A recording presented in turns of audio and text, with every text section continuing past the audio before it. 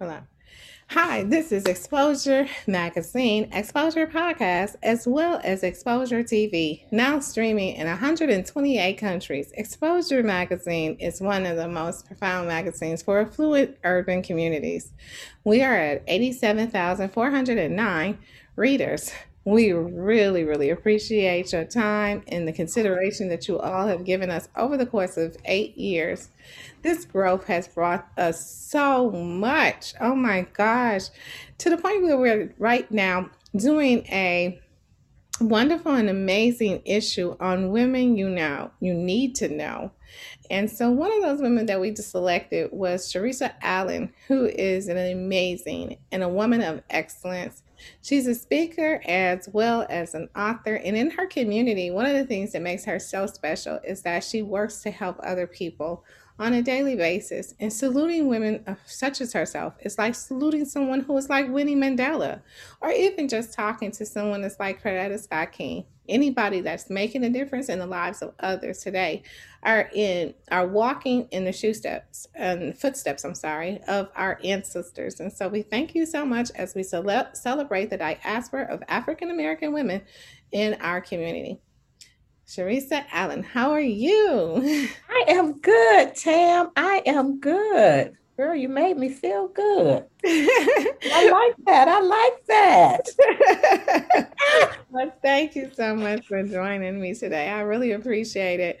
All that you do, and explain that to us so that our listeners, our viewers, and our readers will understand more about Sharissa Allen.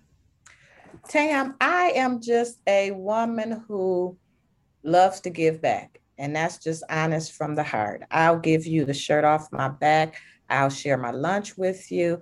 I'm going to work to help get you a job. And also, I'm going to work to help you give back to your community. So, what I do literally is straight from the heart, from a place of love, and not to be loved, to be liked, and all of that, but just to see my community thrive.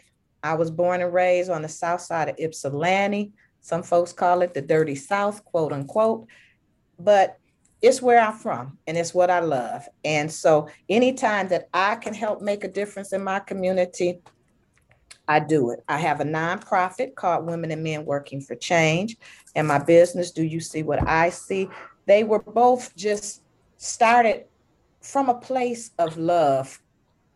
Well, let me say the Women and Men Working for Change was. The Do You See What I See was started from a place of pain. That's really where that was started, but that's a whole nother story. I I love being in the community. I am a social worker. Now, I've been in the field of social work for 30 years, and I was blessed to be able to go back to my school, my alma mater, my high school, Ypsilanti Community High School, and work there. And that's one of my greatest joys, where I give back, I feed into, I pour into the students that are there, because they are truly our future. So that's just a little about what I do, who I am. Um, I just don't want, honestly, how can I just put it? I want people to know who they are. I want people to have a voice. I want people to know that they really do matter, and they are heard, and they are seen. Because there was a time that I didn't feel any of that, and I didn't know any of that, and I didn't believe in myself. So that is really what I try to do, give people hope. Awesome. When you talk about Do You See What I See? You said it came from a place of hurt. Explain that to us. Well, I was a woman who was molested as a little girl. And that little girl in me just curled up, crawled in the corner, and stayed silent, so to speak. Mhm. Yet at the same time, I was crying out. I was crying out to be seen, to be hugged, to be loved, to be comforted. But it was like no one was paying attention. They all thought it was for just for somebody. They really just thought it was just to be seen, just attention seeking behaviors. But I never told. And I walked around hurt for so many years, Tam. I walked around hurt. I walked around feeling less than. I walked around questioning myself. But more than anything, I walked around angry, mad, and pissed off at anybody who came into my world. Mm. And folks didn't understand that. And so I had always said, I guess, now that, I did write a book. And once I started getting on the speaking stage, people always said, Sharisa, you said you were going to do this and you said you were going to do that. And I guess I was really telling my story to people of what I actually was going to do. But it really did come from that pain of being molested and feeling invisible. And so my business is Do You See What I See? Because Tam, it really is me seeing in others what they don't see in themselves. And so I pull it out. I pull it out and I allow mostly women, because that's my niche, that's who I love to work with. I allow them to see all of the greatness that they have inside, all of their skills and their talents. I allow them to see themselves and walk in their truth. And this is where I'm at, 2020, doing it, loving it, living it. Living it, right? Living it. That's an amazing industry. There's so many other women that are out there that feel just like you. And so what are some of those things that you share with them? I share with them that it's time to begin to love themselves. You know what I'm saying? We are our worst enemy. That inner critic in us, Tam, I promise you, it comes up subconsciously and it reminds you of your past. It has you doubting yourself, second guessing yourself. And so I remind women to love on themselves, be kind to themselves, um, speak affirmations out loud. I'm a big person on affirmations. So I remind them to write their affirmations and not only write them, but speak them out loud. I remind women to forgive themselves. Forgiveness is truly an act of kindness to ourselves. Mm-hmm. And it's all about forgiving ourselves. Forgiving, I had to forgive myself for not knowing my worth. I had to forgive myself for walking around being mad, pissed off, angry, and all of that. And I had to forgive myself for allowing that negative chatter to penetrate my soul. So I encourage them to forgive themselves. I encourage them to be non-negotiable, because as women, boy, when we don't know our worth, or when that negative chatter start penetrating our soul, or when we begin to look around and start comparing ourselves, we will negotiate all the way down to $2. You know what I'm saying, Tam? For real. I mean, you've been in the business. It may not be you, but you've been in the business. And I know you've watched people negotiate, water their skills down, water down who they are. And I'm not doing that anymore. And I encourage women not to do that. And then I encourage them to bring the authentic, whoever they are, that authentic person to the table every day. Mm-hmm. Not apologizing, not making excuses, but this is who I am. I am bold. I am brave. I have gifts, talents. I have something to give. And this is who I am. Mm-hmm. And so. What was one of the times in your life that you felt like you hit your lowest? Oh, girl. Let me say that year was, I can tell you, Thanksgiving 2006. I was going into my last semester of my master's degree program. I felt like I still hadn't fully dealt with the molestation. So interactions with men were they could be traumatic at times. And when I felt rejected by a man, by anybody, it would take me to the lowest. And that was one of the lowest places. And it wasn't just about a man. It was just about life happening. And I know some of your listeners can identify when you are on the brink of doing something great. And when I say great, I don't mean what the world says great, but you're just on the brink of doing something great. When you're on the brink of coming out your darkness, when you're on the brink of saying, I am about to just live and not die, then that's when the enemy literally comes in and tries to destroy you. And that's where I was at. Anytime I'm getting on the brink and going higher, now I know how to handle it. But, at that time, graduating, getting my master's degree, going to another place, as far as employment and academics and having this degree behind me, which nobody could take.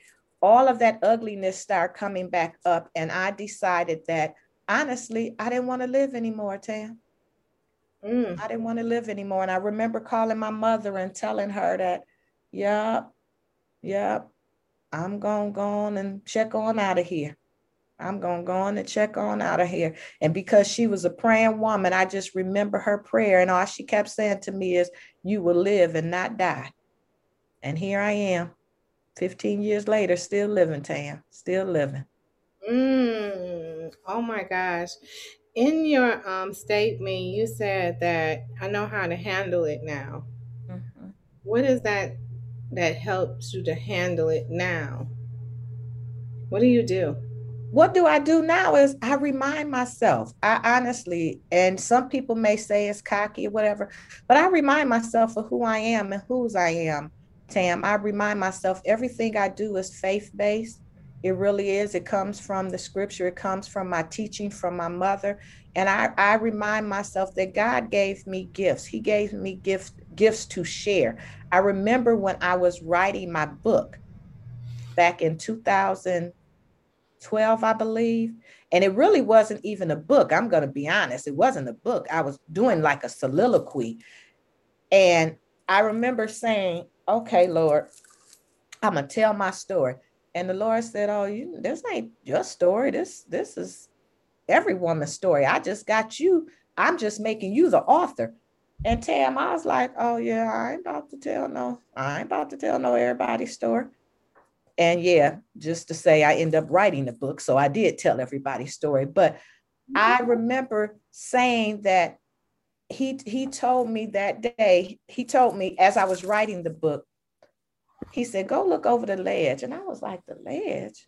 And I have a ledge in my kitchen at that time.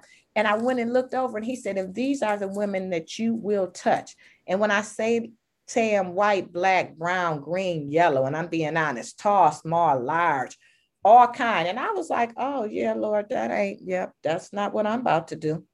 Mm-hmm. And I sat on those gifts for a while. And a couple years ago, no, back then it was 2015, I began to step out. And I didn't realize then that when God gives you a gift, when he gives you a vision, many of us think it's like right there, right then.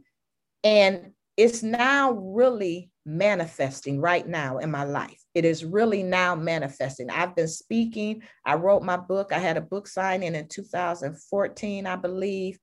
I've done speaking. I've facilitated women's groups. But right now, he is showing me his truth and how he has me. And that's where I'm at, is he has given me a gift. So back to your question, he has given me a gift, and I remind myself of that every day, even when I want to slip a dip, even when I want to just pull the covers over my head and say, oh, not today, even when I feel overwhelmed.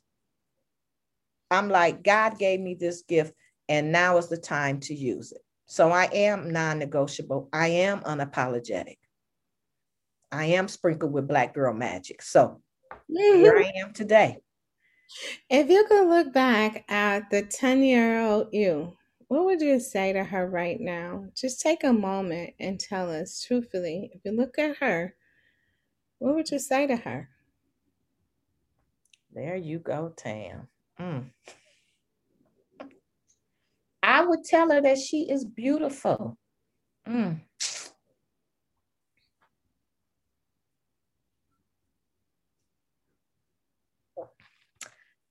I would tell her that she's loved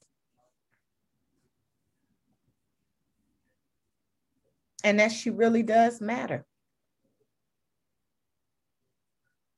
Yeah. I would remind her of her beauty. Yep. And that she's loved and that she matters, and keep on going. That 10-year-old was an academic girl. She loved school. She loved school.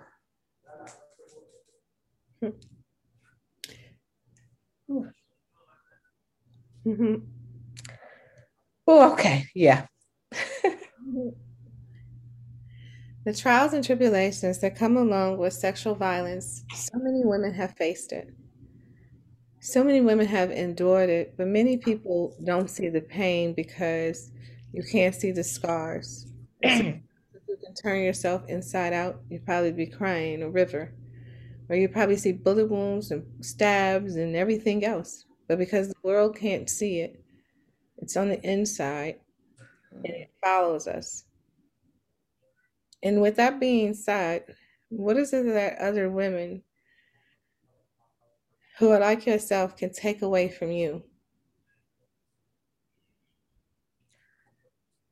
Mm. What I would hope women would see in me is the strength and the warrior and the fighter. I am ambitious. I don't give up. When I say it's going to happen, it's going to happen. I am a warrior. I want women to use their voice. And I keep going back to the gifts and skills and talents. And I want them to do that. I was so afraid, Tam, that once I allowed myself to go out and be in the public eye, I was so afraid of what they would say about me. Not even really knowing my past, but what they would say and how they would see me and how they would perceive me. And I don't want women to be afraid anymore. I want them to seriously take from me that I am a fighter. I am a warrior. I live in my truth, Tam. I am transparent. And when we can all do that, there's nothing anyone can say. There's nothing anyone can do to hurt us. I always talk about anytime I'm speaking. Well, let me say, most of the time when I'm speaking, I go back to the Eminem movie. And I always forget the guy's name. But when Eminem in the last scene, and he got on stage, and Eminem had been through so much. He had been jumped on. He had come from the hood. His mother was living any kind of way. And he got up on that stage. And when he rapped about himself, when he told his story and dropped the mic and walked away, it was nothing else said. And that's what I'm doing. And that's what I want women to do, to be able to tell their story out loud.